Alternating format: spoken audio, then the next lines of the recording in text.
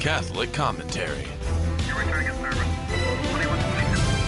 Spiritual warfare. Stay ready so you don't have to get ready. Jesus 911. Welcome to Jesus 911 Soul Patrol two-man car. Jess Romero, Paul Clay, two retired Los Angeles cops with about almost 60 years of experience between both of us. We've got a special guest here. I can't wait to talk to him, Joshua Charles. He wrote a book. It's called The War of the Antichrist. Boy, me and Paul as two ex-cops, we're going to pepper him with a lot of questions because that's what we did for decades and decades, is ask people questions and investigate. So Joshua Charles is a #1 New York Times best-selling author. He's a historian, a classical pianist. My wife's always saying, guys that play the piano are the smartest guys in the room. He's also a former White House speechwriter. He has degrees in music, government, and law. He came into the Catholic Church from Protestantism in 2019. Welcome to the family of God, Joshua. Welcome home. Thank you, Jesse. Appreciate it. Yeah. And so, Joshua, the book that you wrote, it's you basically took an old classic work from Monsignor George Dillon, who was an Irish Catholic missionary who served as a priest in Australia for many years, where he was a missionary apostolic of Pope Pius the ninth. Yeah. Yeah. So in 1884, he delivered a series of lectures in Edinburgh on Freemasonry in response to Pope Leo XIII's call to tear away the mask of Freemasonry. These were published as a book in 1885 entitled The War of the Antichrist with the Church and Christian Civilization. It was endorsed by Pope Leo XIII. And you basically took the book, and what did you do? Did you update the book, or did you just give us some deeper explanations? What did you do with that old classic book, Joshua? Yeah. Well, first of all, thanks, Jesse, for having me on again. I appreciate it. I have admired your work for many years, so thank you. I read this work. Ironically, I remind people, I came into the church in July 2019, July 13th of all day, a pretty Fatima significant date. And my first Easter, therefore, ended up being in 2020, which, it was a somewhat eventful year. And so I started reading this book. I found it on archive.org, an amazing resource for all sorts of old unpublished books or books that haven't been published in a long time. And I was reading it, and it just struck me as extremely relevant because it was laying out this sort of Masonic agenda for the world. And it was matching not only what had happened the last 100 years or so, but especially it seemed to be very significant with what was going on, frankly, during the lockdowns and the last few years. And so I discovered, as you said, that Pope Leo XIII endorsed this book himself, and he paid for it to be translated into Italian and printed several thousand copies. And so, basically what I did is I took it. There was a partially full version that had been republished in the 50s, but it wasn't that good, frankly. And so I thought, man, we should get this to a Catholic publisher, republish it. And so basically I provided a lot of explanatory footnotes. There's a number of people and events and things like that modern readers probably wouldn't know. There are even a few that I didn't know, and I love history. So, just providing some footnotes that explained that, said who they were, what the events were. And I also wrote a pretty extensive introduction, kind of laying out what the book's about, what Freemasonry is about, all the papal warnings about it, and whatnot. Joshua, you and my radio partner here, Paul Clay, have something in common. Paul came back to the Catholic Church from the Reformed tradition as well. And wow. Paul goes, Jess, if Joshua came back from the Reformed tradition, he's a smart dude. Well, it's funny. I was never fully convinced by the Reformed case, but I did believe that if Protestantism had any leg to stand on, then it would probably be Reformed theology to make it kind of intellectually coherent. Yeah, and I agree with that, Joshua, 100%. Yeah. But in the end, you see where we both ended up, right? Yeah. Well, and just to put a plug in for it, I just had my first article at Catholic Answers posted yesterday. It's the first in a 3-part series. The original title I gave it was John Calvin's Gnostic Canon of the Bible. But I think they renamed it, John Calvin, a Gnostic Protestant, ? So it basically explains how I ran upon his explanation of how he came up with his 66-book canon of Scripture. And it was stunningly Gnostic. It was stunningly, very similar to the Latter-day Saint, Mormon, burning in the bosom that you'll read it and you'll just know, and you'll be inwardly illuminated by the secret testimony of the Holy Spirit. That's what John Calvin says. So anyway, I could go into that further, but yeah, it's a deep hole of a lot of bad things if people really dig into it. Well, Josh, just give us a 2-minute soundbite of how you made the jump. I mean, was it a person, a book, a lecture, something you saw on YouTube, where you made the jump from Reformed Christianity to the Catholic faith, or did you already have Catholicism in your roots? I wouldn't say I was Reformed. I'd say I was just generally Protestant. Okay. Just to be clear. Long story short, I love the Bible since I was a little kid. Read it very seriously, read a lot of Christian apologetics. Ravi Zacharias, who we found out a few years ago had a huge fall. Josh McDowell, C.S. Lewis, Chesterton, read a decent amount of Luther and Calvin. So I always cared deeply for my faith. But as I continued to go on, especially during the decade of my 20s, I just kept having issues with how basic Protestant doctrines matched up with Scripture, ironically. And I hadn't even read a Catholic, hadn't read a church father. I was just reading Scripture carefully, and I was thinking, man, there's just not all these Protestant ideas in here, whether it was faith alone or our works can't endanger our salvation. Not every Protestant believes that, but many do. Yeah. The sacraments, the unity of the church, a million different issues. And I hadn't even read a Catholic yet. So when Protestants claim to me, well, it just kind of naturally flows from Scripture, I'm like, no, it doesn't. And many Protestants, when you confront them on the lack of unity in Protestantism, they'll agree. They're very concerned about this. So that was the lead up. And then I was at the Museum of the Bible and was basically told by my boss at the time, once I finished my huge Bible project, which ended up being their grand opening Bible, everyone was focused on opening the building in D.C. People, if they haven't been, they should go.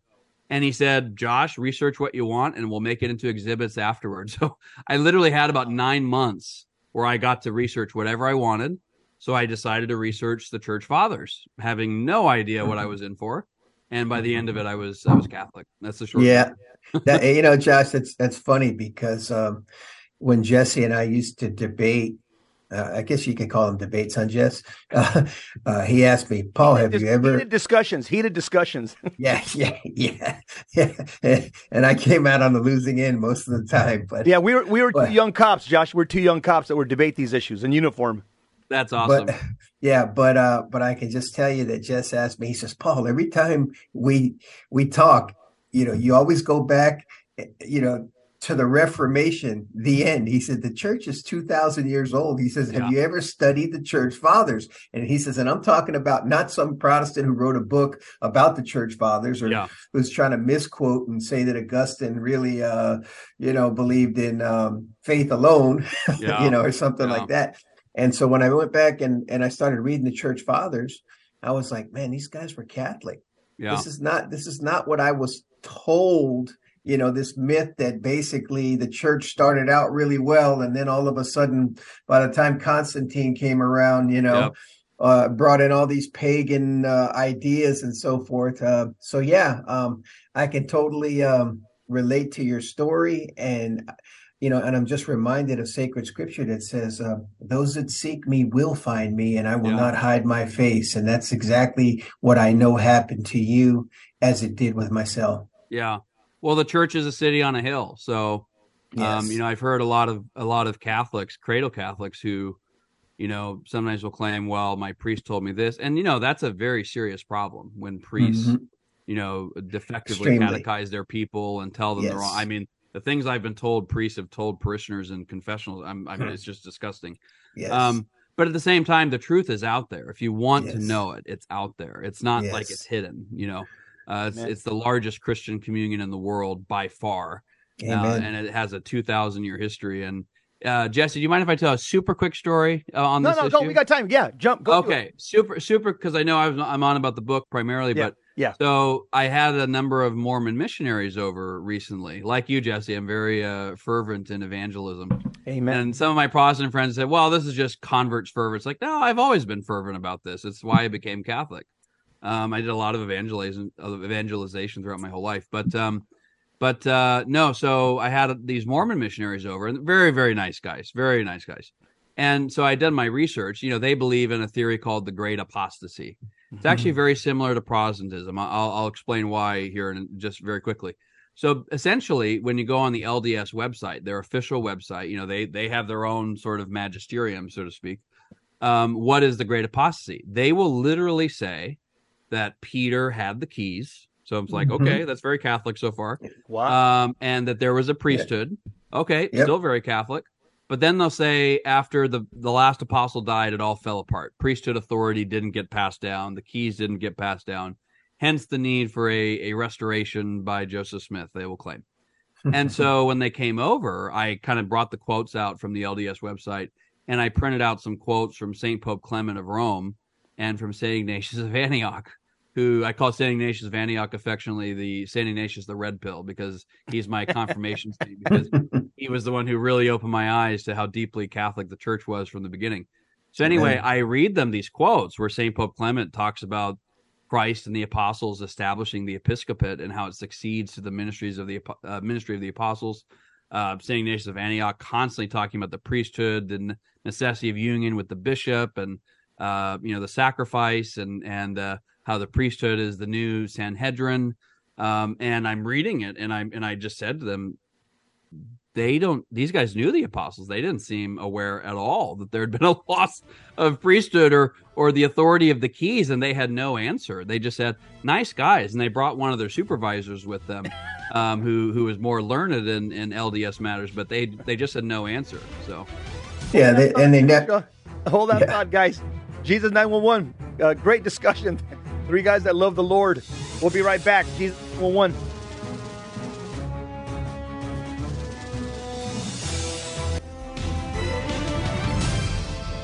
Now, back to Jesus 911.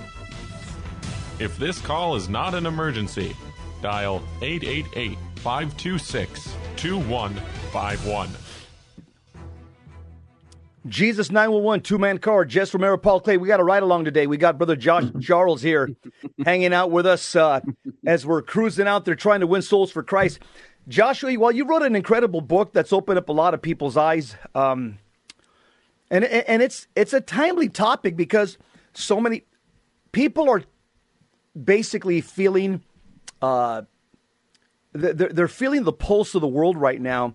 And there's a lot of talk about, obviously, eschatology. There's a lot of talk about, the globalists are trying to depopulate the earth. There's some things that are undeniable. And so I think your book, The War of the Antichrist with the Church and Christian Civilization, is absolutely timely because a lot of us have always known, just from the tradition of the church, that the Freemasons are not the friends of the Catholic Church. And they are very powerful. Now, correct me if I'm wrong, since you wrote a book. And the Knights of Columbus for Catholic men is kind of a good old boys club for Catholic men, and a lot of good Catholic men join the Knights, like myself, and do good work within the Knights of Columbus. When I talk to some Protestant friends of mine, to them, they look at the Freemasons as something innocuous like the Knights of Columbus, because they've told me, they'll go, yeah, Jess, it's like your Knights of Columbus. And I said, no. I think there's something deeper than that. But I think the average, probably low information, good-natured Protestant gentleman probably doesn't know the inner workings of the Freemasons like you do and like you've written in your book. Is that a fair statement?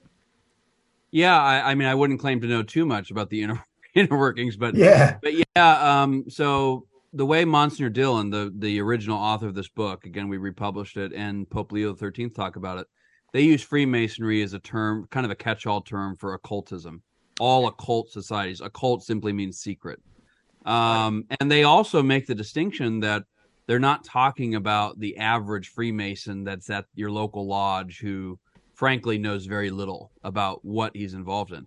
That's what I just said, right? Yeah, that's what I thought. That was, okay. Yeah, they frequently talk about how many of these occult societies began by trying to attract Catholics who didn't know any better. And, so they're, one of my I'm a classical musician. One of my favorite composers is Mozart. He was a Catholic, but he was also a Freemason. So I hope to God he did so with lack of culpability, because it may have been one of the situations where even Mozart was not fully aware. Maybe he was, maybe he wasn't. I don't know. Yeah. But my point is that Pope Leo XIII and Monsignor Dillon say that, yes, many Catholics have been drawn into this by the apparent purpose of doing good works, charitable works, kind of like the Knights of Columbus. And so, therefore, that's kind of the popular perception of the Freemasons these days.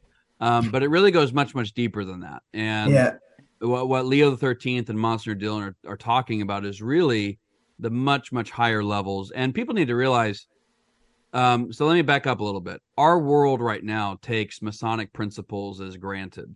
So let me lay out the bullet points of the agenda that Monsignor Dillon outlined. Total separation of church and state, the destruction of the temporal and the spiritual power of the papacy. Again, back when he wrote this, the papal states were in the midst of what was two called swords. what was called exactly. We can talk about that in terms of eschatology a lot if we have time, maybe on Thursday.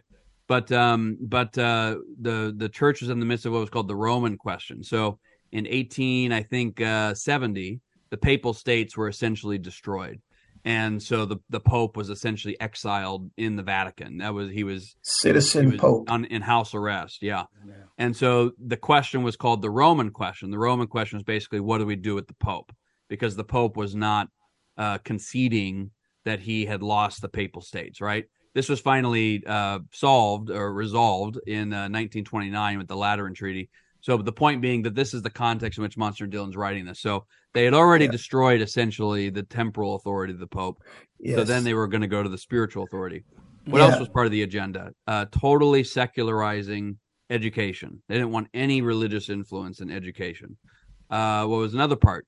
Easy divorce laws. They wanted marriage to be like any other business contract. Question, Josh. Yeah. Have you ever read The Naked Communist or the 45 points of the Communist Party in 1963? Because I think I've read parts of it. Yeah, it's very similar. Yeah, very, very similar on all the points. Yep. And what their agenda really was. And as you know, the things that you're talking about are things that basically developed after the French Revolution. Yep. Right. These ideas were introduced, and I say orchestrated by Satan in order to destroy. Like when you said, when you understand, and a lot of people don't get this, that God is not only, he's the true God, but he's also God over civilization, over society. And so that myth of separation of church and state is akin to basically saying separation of God from man.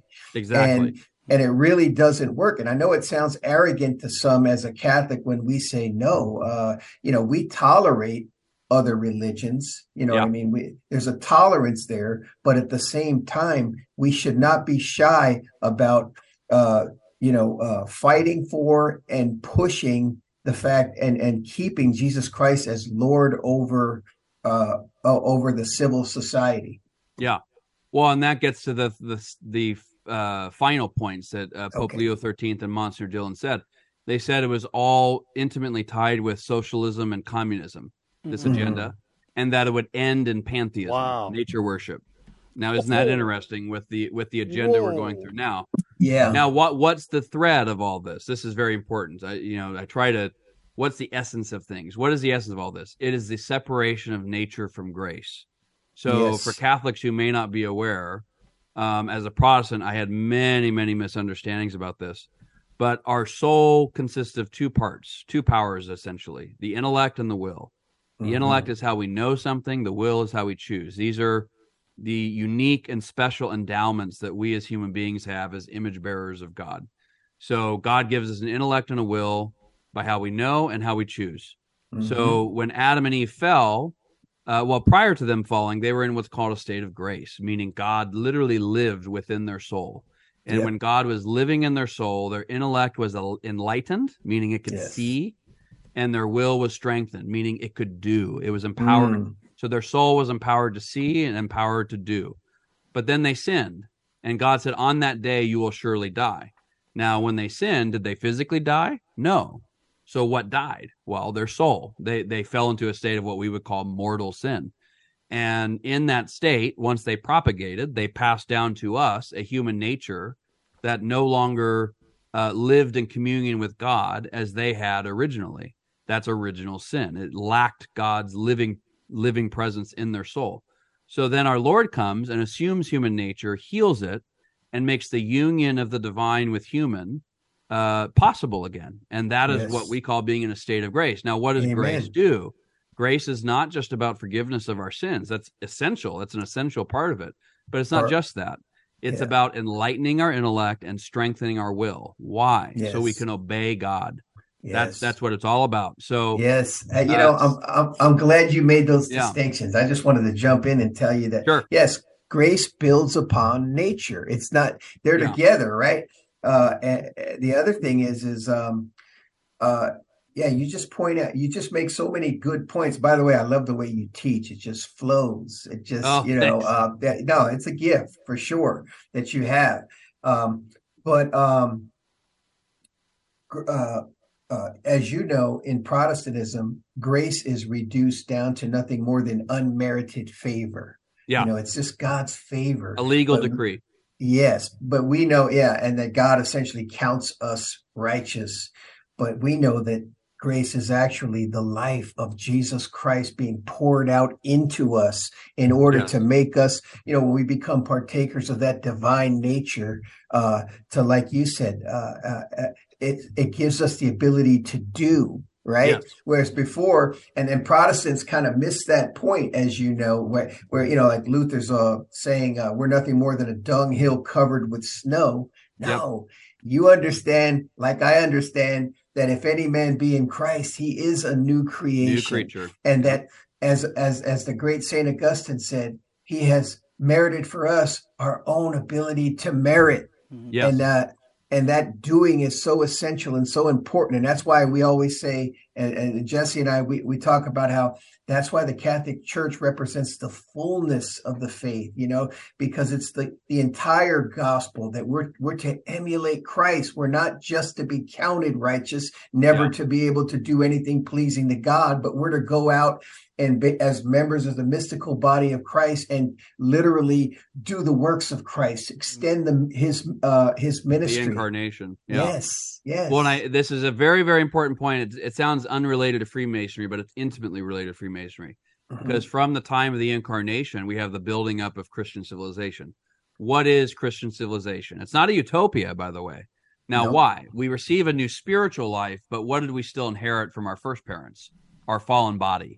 So we still have a body that's still dead in sin, which is why Paul talks about we're waiting to receive that in the resurrection. We're, all of nature is waiting for the sons of God to be revealed. So we're still waiting for that new and resurrected body.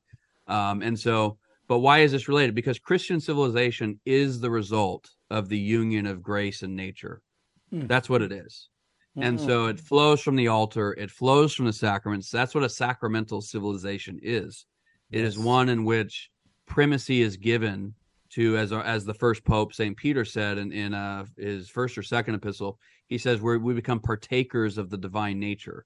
That's what we do in the sacraments, in each of the seven sacraments. God gives us his very life, and that enlightens our intellect and strengthens our will. Again, there have been sins I've struggled with throughout much of my life, and when I came into the church, partook of the sacraments, and did a daily rosary, they've been gone.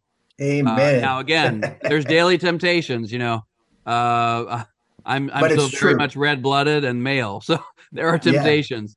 But the sacraments do bring these effects into our lives, into our souls. And so the Masonic occult agenda is to, again, as Christian civilization, the essence of it is bringing together nature and grace. The Masonic agenda is to separate them, that's the through line of all the agenda items I was just saying, whether it be marriage, temporal spiritual authority of the Pope, secularized education, separation of church and state. And this is why it's intimately connected with socialism and communism, because both are animated by what Pope Leo XIII calls naturalism.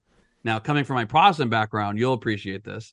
I like to call it sola natura, nature alone, since there's so many various solas that are from Protestantism that are heretical ideas, sola fide, sola scriptura, things like that. And so this idea of nature alone, it's essentially a denial of original sin. So we as Catholics, here's a main point. and I see the clock coming down to the commercial break, so I'll make it quick. We as Catholics believe that unless God extends himself into our souls, we will not see him for eternal life. Amen. But the Masonic occult idea is different. It's that the divinity is already within you, and that through a certain gnosis, a certain knowledge, you can access and tap into it. We can go into that. It starts in the garden. Hold that thought, Joshua. Fascinating conversation. We'll be right back. Stick around. Don't go anywhere. Good stuff. Jesus 911. Okay. All right. Now, back to Jesus 911. If this call is not an emergency, dial 888-526-2151. Soul Patrol, Jesus 911, having a fascinating conversation. I'll call this Red Meat Catholicism with Joshua Charles. Joshua, so is Freemasonry and its supposed activities in the world and in the church just a conspiracy theory? No. Before I go into that, I had a quick little quote I pulled up on my Twitter that I posted last night from Saint Pope Leo the Great about this whole grace thing. Got it. He said, thus every bestowal of good works is of God's preparing, because a man is justified by grace rather than by his own excellence. For grace is to everyone the source of righteousness, the source of good, and the fountain of merit. So, Catholic Church, what a beautiful quote. Yeah. Encapsulating Catholic theology. Yeah, and that was in a letter condemning Pelagianism. Joshua, yes. You sound like another friend of mine. There's another smart dude, Timothy Gordon. I've had conversations with Timothy. Yeah, and he's a friend. You and Timothy. That explains it. You guys speak the same language. Timothy wrote a book about a while back ago called Catholic Republic, Why America Will Perish Without Rome. Yeah. His arguments are exactly parallel to yours. He's saying the only way America can be saved, Tim argues, is that we can't separate church and state. We can't separate grace and nature. He says Christian civilization has to bring to America the sacramental system. As I'm listening to Tim, my past conversations, and I'm listening to you, you guys are giving that same basic solution that we've got to bring grace and nature together to bring back Christian civilization. Well, and Tim would argue to save America. Yeah, that's God's solution. Yeah. But I just got a quick question. Can you talk a little bit about how important, like, for me, obviously, in the Catholic Church, when we represent the sacrifice of Christ, to the Lord, how important the worship in the Catholic Church is to the well-being of the planet. And just a little bit, I know it's a little bit off track, but can you talk about that? I can loop this all in very easily. Okay. It's related to eschatology. It's a heavy lift, but let me see if I can do it relatively quickly. Well, first of all, let me answer Jesse's question first about conspiracy theory. So here's what I say. I say there are two extremes in the church. One thinks there's a Freemason under every rock. And Leo XIII, Monsignor Dillon both condemn that. They say, no, we can't. There can be a tendency to blame every issue in the church on Freemasonry. And that's any monocausal explanation is insufficient, I think. And what it does is it tends to blind us to our own spiritual problems. It gets us to, point out the law, the speck over there when we haven't dealt with the log, in here. And so that's one extreme. That is not the more concerning extreme, in my opinion, though. The more concerning extreme is, as you were saying, those who just say it's all conspiracy theory, put your tinfoil hat on. Here's what I say to that: if these contentions about Freemasonry are conspiracy theory, then centuries worth of supreme pontiffs were conspiracy theorists. That's right. And so if you want to claim that, then be consistent. And frankly, the evidence is all around us. I mean, part of the reason why people think Freemasonry is just about the nice guys doing some charity work at the local lodge is because the principles I've just laid out have completely triumphed in the modern West. These are taken as granted. Who, even among many so-called conservatives, who doesn't agree that divorce should be allowed? That divorce is ultimately within the jurisdiction of the state, not the church. This goes back to Protestantism. You read William Bradford, who he was the first governor of the Plymouth Plantation. He proudly talks about how they put marriage under the jurisdiction of the magistrate because that was against the popish, usurpation. It's like this goes back to Protestantism. This is not a new thing with Masonry. So there how many conservatives, again, so-called in our country today, are fine with contraception, are fine with IVF. There's all sorts of things Our Lady of Fatima has offered very serious warnings about, that many people who call themselves Christian and conservative have long since accepted, including many Catholics. Yeah. I'm sad to say. And Yeah. And Josh, and obviously this country was never a Catholic country. And so I noticed that, the popes, when they wrote these things, they were dealing with the Alta Vendita, that, they were dealing with those issues in Europe that were, coming out in force against the church, and they weren't hiding. But over here, they never had to, because it was already essentially, they had already had Freemasonry ingrained in the founding of this country. So I think a lot of people don't see it as much as a threat, but they're just uninformed with the ostrich mentality, head in the sand. Yeah. Well, and Scott Hahn and I will be writing a book about the American founding next year. So we're working on it now. So I'm very excited about that. Nice. I would agree a lot with many of Tim's observations, not all of them. But I want to give a lot of historical grounding, a lot of philosophical grounding. There's a lot I admire about the founders. And so part of what Scott and I want to do is emphasize some of the natural goodness that we should be proud of as Americans. The idea of separation of powers, checks and balances. These were, sorry, I'm trying to avoid sneezing. I look a little weird, like I'm like, don't sneeze. And so anyway, but we want to emphasize a lot of the natural goodness that we should be proud of. Polybius, Aristotle, St. Thomas Aquinas all talk about the excellence of a mixed regime, that mixes monarchy, aristocracy, and democracy. We did that on a scale that had never been done before. But there's also some elements that are extremely problematic. America was the first Western polity since the time of Constantine to not explicitly acknowledge Christ as king. That's a problem. People don't realize that. The French Revolution was initially more bloody, but many of the principles, in one form or another, came from the American Revolution. Now, there's some differences that this is not about America, right? The show, but that's a much, much longer discussion. But yeah, you're right. There is that Freemasonic grain at the very beginning, where the founders constantly said religion is absolutely vital to maintaining liberty, because people essentially need to police themselves if they're going to have as little government control as possible, and that the less that happens, the more tyrannical government will get. Look outside your window. They've been proven right. But at the same time, they were never specific about what that religion is. So this is where grace and understanding the sacraments is so important. I'll loop back into what you just said about the sacrifice of the Mass. Every culture. What's the root of the word culture? Cult. Every culture is defined by what it worships. And so Christian civilization was defined by the sacrifice of the Mass. That's why when Protestantism came in, what did it everywhere try to do? Alter the Mass, make the Mass illegal. It was in that sense, frankly, a typological prefiguring of Antichrist. We know that at the end of time, the fathers are unanimous on this, that for 3.5 years, Antichrist will bring the public celebration of the Mass, the public sacrifice of the Mass, to an end. And so that was also something, as I'm reading Monsignor Dillon's book during the lockdowns, and it's my first Easter, and through much of the world, it's essentially canceled.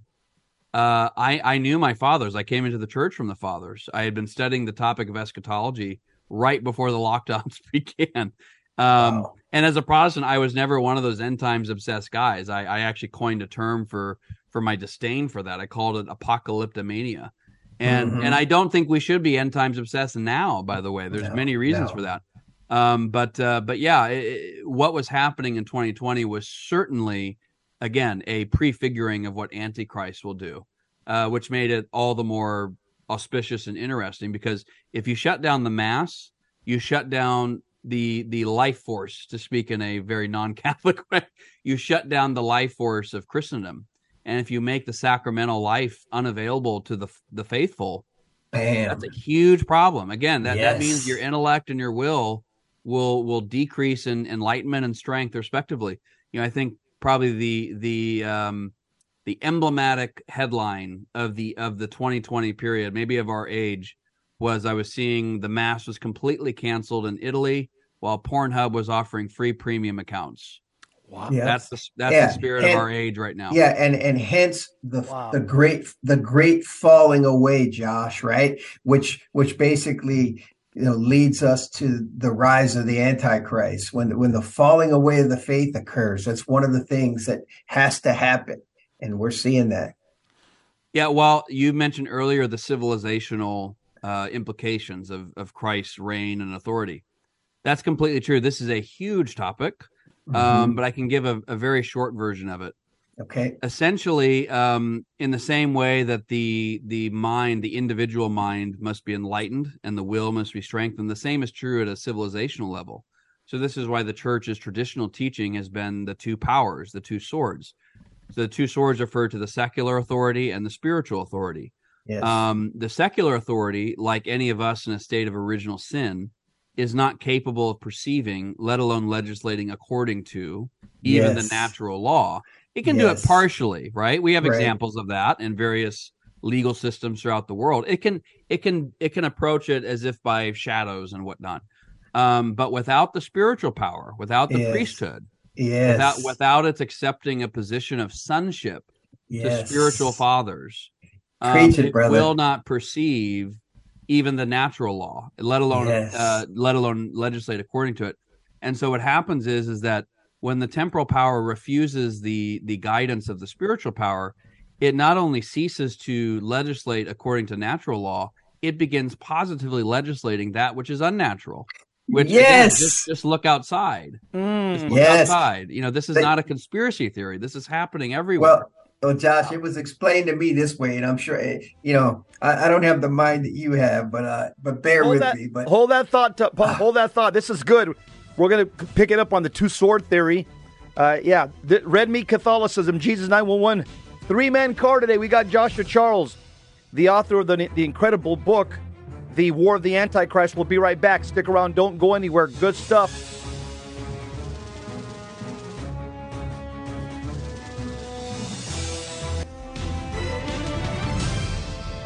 Now, back to Jesus 911. If this call is not an emergency, dial 888-526-2151. Fascinating discussion, interview with Joshua Charles. He's the author of the book, The War of the Antichrist. It's an old book that was written back in the 19th century by Monsignor Dillon. And Joshua's just added some commentary. He's updated it. He's brought it to its current form today, because we're still against the war against the Antichrist today. It's probably even closer now. But Paul, you had a good question that you were asking Josh right before the break. Yeah, it was basically piggybacking off of what Josh was talking about. Josh, you reminded me of sacred scripture, which says that the natural man does not receive the things of God, nor can he. That is to say, he does not have the ability to. Why? Because they're spiritually discerned. And so without that supernatural grace, like at the beginning when you said that grace that allows us to do, right? Allows us to do something and to be pleasing to God, and empowers us to accomplish what Christ has commanded us to do. So the idea was like that I was going to bring out was this. So the man has faith, his family has faith, the community has faith, and then eventually the state has faith, which results in just laws. Whereas when the man doesn't have faith, when we say, oh, we don't want Jesus and separation of church and, let's get Jesus out of there. We can't pray anymore. And okay, then his family doesn't have faith. The community doesn't have faith. And then the state doesn't have faith. Therefore, the state then invokes unjust laws. And so we have men that can marry men. We have abortion, and we have all the things that, euthanasia, all the things that we see as horrible, things that offend God that are happening in civil society, so I just see that connection that you brought out, Josh, as so, vital between God, those two swords, they must stay connected. Yeah. Well, and they must stay because the temporal power is not capable of perceiving these things on its own. That's the thing. Yes. That's how grace-centric the Catholic faith is. And yes. Now, we'll probably have to get into the more eschatological aspects on Thursday. Yeah. But one of the reasons I became Catholic is because I saw the Catholic Church had all the right enemies. And that's one of the reasons, right? And many of those enemies, are within right now. That'll again be a part of the eschatological discussion. So true. But one of the reasons, I think the key reason Freemasonry hates the Catholic Church so much and has identified it as its number one target, its number one enemy. I mean, you can read Masonic books from these authors in the late 19th century, early 20th century, where their whole conception of history, they literally go back to the garden. And they will say, man had this choice of knowledge and enlightenment or being enslaved. That's how they view the garden situation. And they'll basically say that the offer of enlightenment and knowledge was Freemasonry, and the offer to be enslaved was the Catholic faith. Wow. And so, Gnosticism, secret knowledge. Yeah. Oh, yeah. And so the reason why is because the Catholic Church is the only one that will claim the authority to bind the conscience. Yes. Right? Yes. There is an objective authority to bind and loose that heaven has put its stamp behind. And think about the spirit of our age. Think of how offensive this is, the spirit of our age, where many people don't even want to be told that their own bodies are binding on them, let alone some external church authority. Yes. Yeah.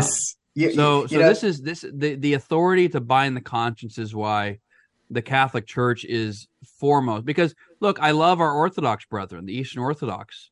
Frankly, they've done a better job of preserving some of the liturgical reverence that we have too often lost in the Catholic Church. So I give them great credit for that. Yes. Good for them.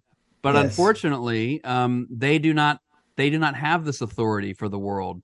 No. They're a set of autocephalous churches, meaning kind of nation-centric churches. So the Russian Orthodox Church, for example, beyond the fact that it's very problematic for a variety of reasons, its Patriarch Kirill used to be part of the KGB.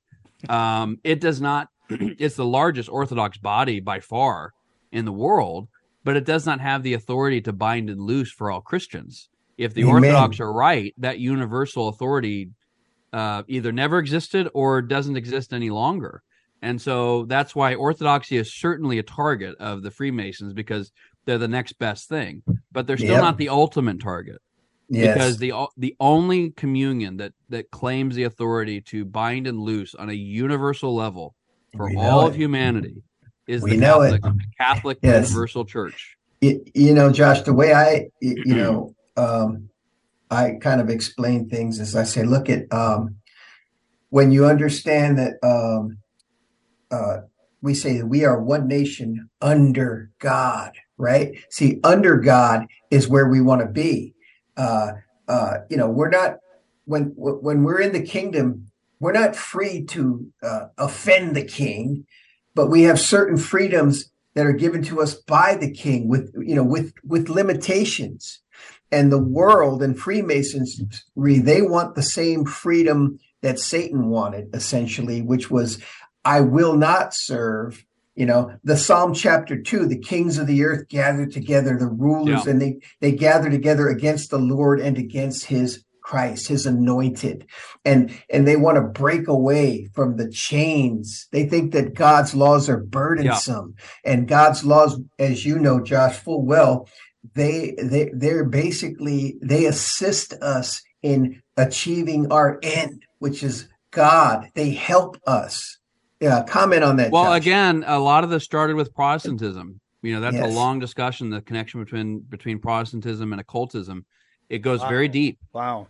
Because Protestants, the original ones, they saw the church assigning fast days as an exercise of tyranny. It's like, no, it's I mean, you were talking about it's under God. Well, I'll quote Saint Cyprian: "He who doesn't have the church as mother can't have God as father." Amen, And brother. so, again, it's not a utopian scheme. There's been plenty of corruption in the priesthood. Frankly, I'm not sure how much I'd want temporal powers to be subject to the current priesthood, much of it. Yes. Again, and when I say subject, it doesn't mean to have priests rule and take over. That's not what it means. What it means is that the state cannot auto-define morality. It cannot define morality for itself, and it cannot define the articles of faith. This is always and everywhere in the province of the church, which is why in the Protestant revolt, it was a series. I mean, I'm being a bit simplistic here, but it was a series of nation states that essentially wanted to emancipate themselves from the church. And why? Well, in the case of Henry VIII, it was very clear why. A lot of it did have to do with, below the belt issues, as it always does. I don't know about you guys, but every time I've seen somebody go left or leave Christianity, there's always a Sixth Commandment issue, always. And Luther, I personally think, had a lot of these issues. But Protestantism began the ball rolling of taking marriage out of the jurisdiction of the church, the jurisdiction of the state, and then the principle that the religion of the prince will be the religion of the people. I'm forgetting the Latin phrase for it, but that was from the Peace of Westphalia after the 30-year war. So Protestantism guaranteed the supremacy of the temporal over the spiritual. But that's exactly what we've seen with the COVID stuff, with the bent of our world the last century since Monsignor Dillon wrote the book. It's essentially inverting the relationship of Christian civilization. Christian civilization is based on the supremacy of the spiritual over the natural. Modern civilization is based on the exact reverse of that. Josh, two things I want to mention is that Christian civilization, I've heard somebody say that if you want to know what Western civilization is, the oldest expression of that is the holy sacrifice of the Mass. That is Western civilization in a nutshell. It is the oldest expression of Western civilization. And also, I think the goal that we've been fighting against the Freemasons and all the other occultists is Catholics, our goal is to usher in the social reign and the social kingship of Jesus Christ. And that's the battle today. It's still the battle today. You have occult forces, obviously, that don't want Christ to be enthroned in the hearts of every man and every nation, and we do, and that's the battle that we're going to fight until the end of time, correct? Yeah, well, and as a preview for Thursday, so in 2 Thessalonians 2, this is where Paul talks most explicitly about Antichrist. He calls him the man of lawlessness. And then he says he's restrained. His coming is restrained. The Greek term is katakon. Won't get into all the details here. We don't have enough time. But essentially, there's been a debate over the years about what this restraint is. Many of the church fathers believe it's something Roman, probably the Roman Empire. We'll get into that on Thursday. But essentially, the point I want to make here is this: if Antichrist is the man of lawlessness, then that which restrains him must necessarily be a source of lawfulness. Amen. So then it gets back to the two powers. What has the church traditionally taught about the two powers? Suffice it to say, there has always been an element that has attacked the church without and within. But thanks to the power provided by Christ's cross and the sacraments, I mean, there are so many amazing stories in the church fathers about the priesthood spreading through the world and the power of the sacraments pushing back pagan, demonic priests, and like these spiritual battles, frankly, that took place between priests and demonic priests, and the things, they'd find in Alexandria, Egypt, they found a whole chamber full of dead bodies as the city was becoming Catholic and whatnot. So the strong man, just to use some preview language for next Thursday, the strong man was bound by the cross. Amen. And why was he bound? Because in the parable of our Lord, to plunder his goods, so his goods could be plundered. And so, but then we're also told, it's implied in 2 Thessalonians 2, it's explicit in Apocalypse 20, and I would argue a few other places, but Satan will be released for a brief time toward the end.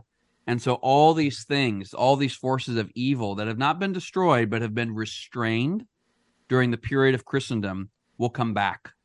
But they'll not only come back, they'll come back worse. That's part of my theory, because a civilization that never knew Jesus is in a really bad state. A civilization that knew him and rejects him is in a far, far worse state. It's like when the strong man is cast out, he comes back with seven. He comes more. back with exactly. Yeah. And so there's a deep typological mystery here that we can talk a lot about more on Thursday. It's very, very deep. Jonathan Cahn, he's a Protestant, rabbi, messianic guy. That's what he claims. Good guy, but he has a recent book called Return of the Old Gods. This is something Naomi Wolf recently wrote about. She actually retweeted a tweet I wrote about this. It's like, yeah, the old gods, I believe, have returned. They are returning. And the reason why I believe, and we'll get into it on Thursday, is because the restraint of Christendom is almost at the end of. That's right. Restraint. Get the book, War of the Antichrist, 10books.com, 10books.com, War of the Antichrist. We'll have Joshua on next Thursday.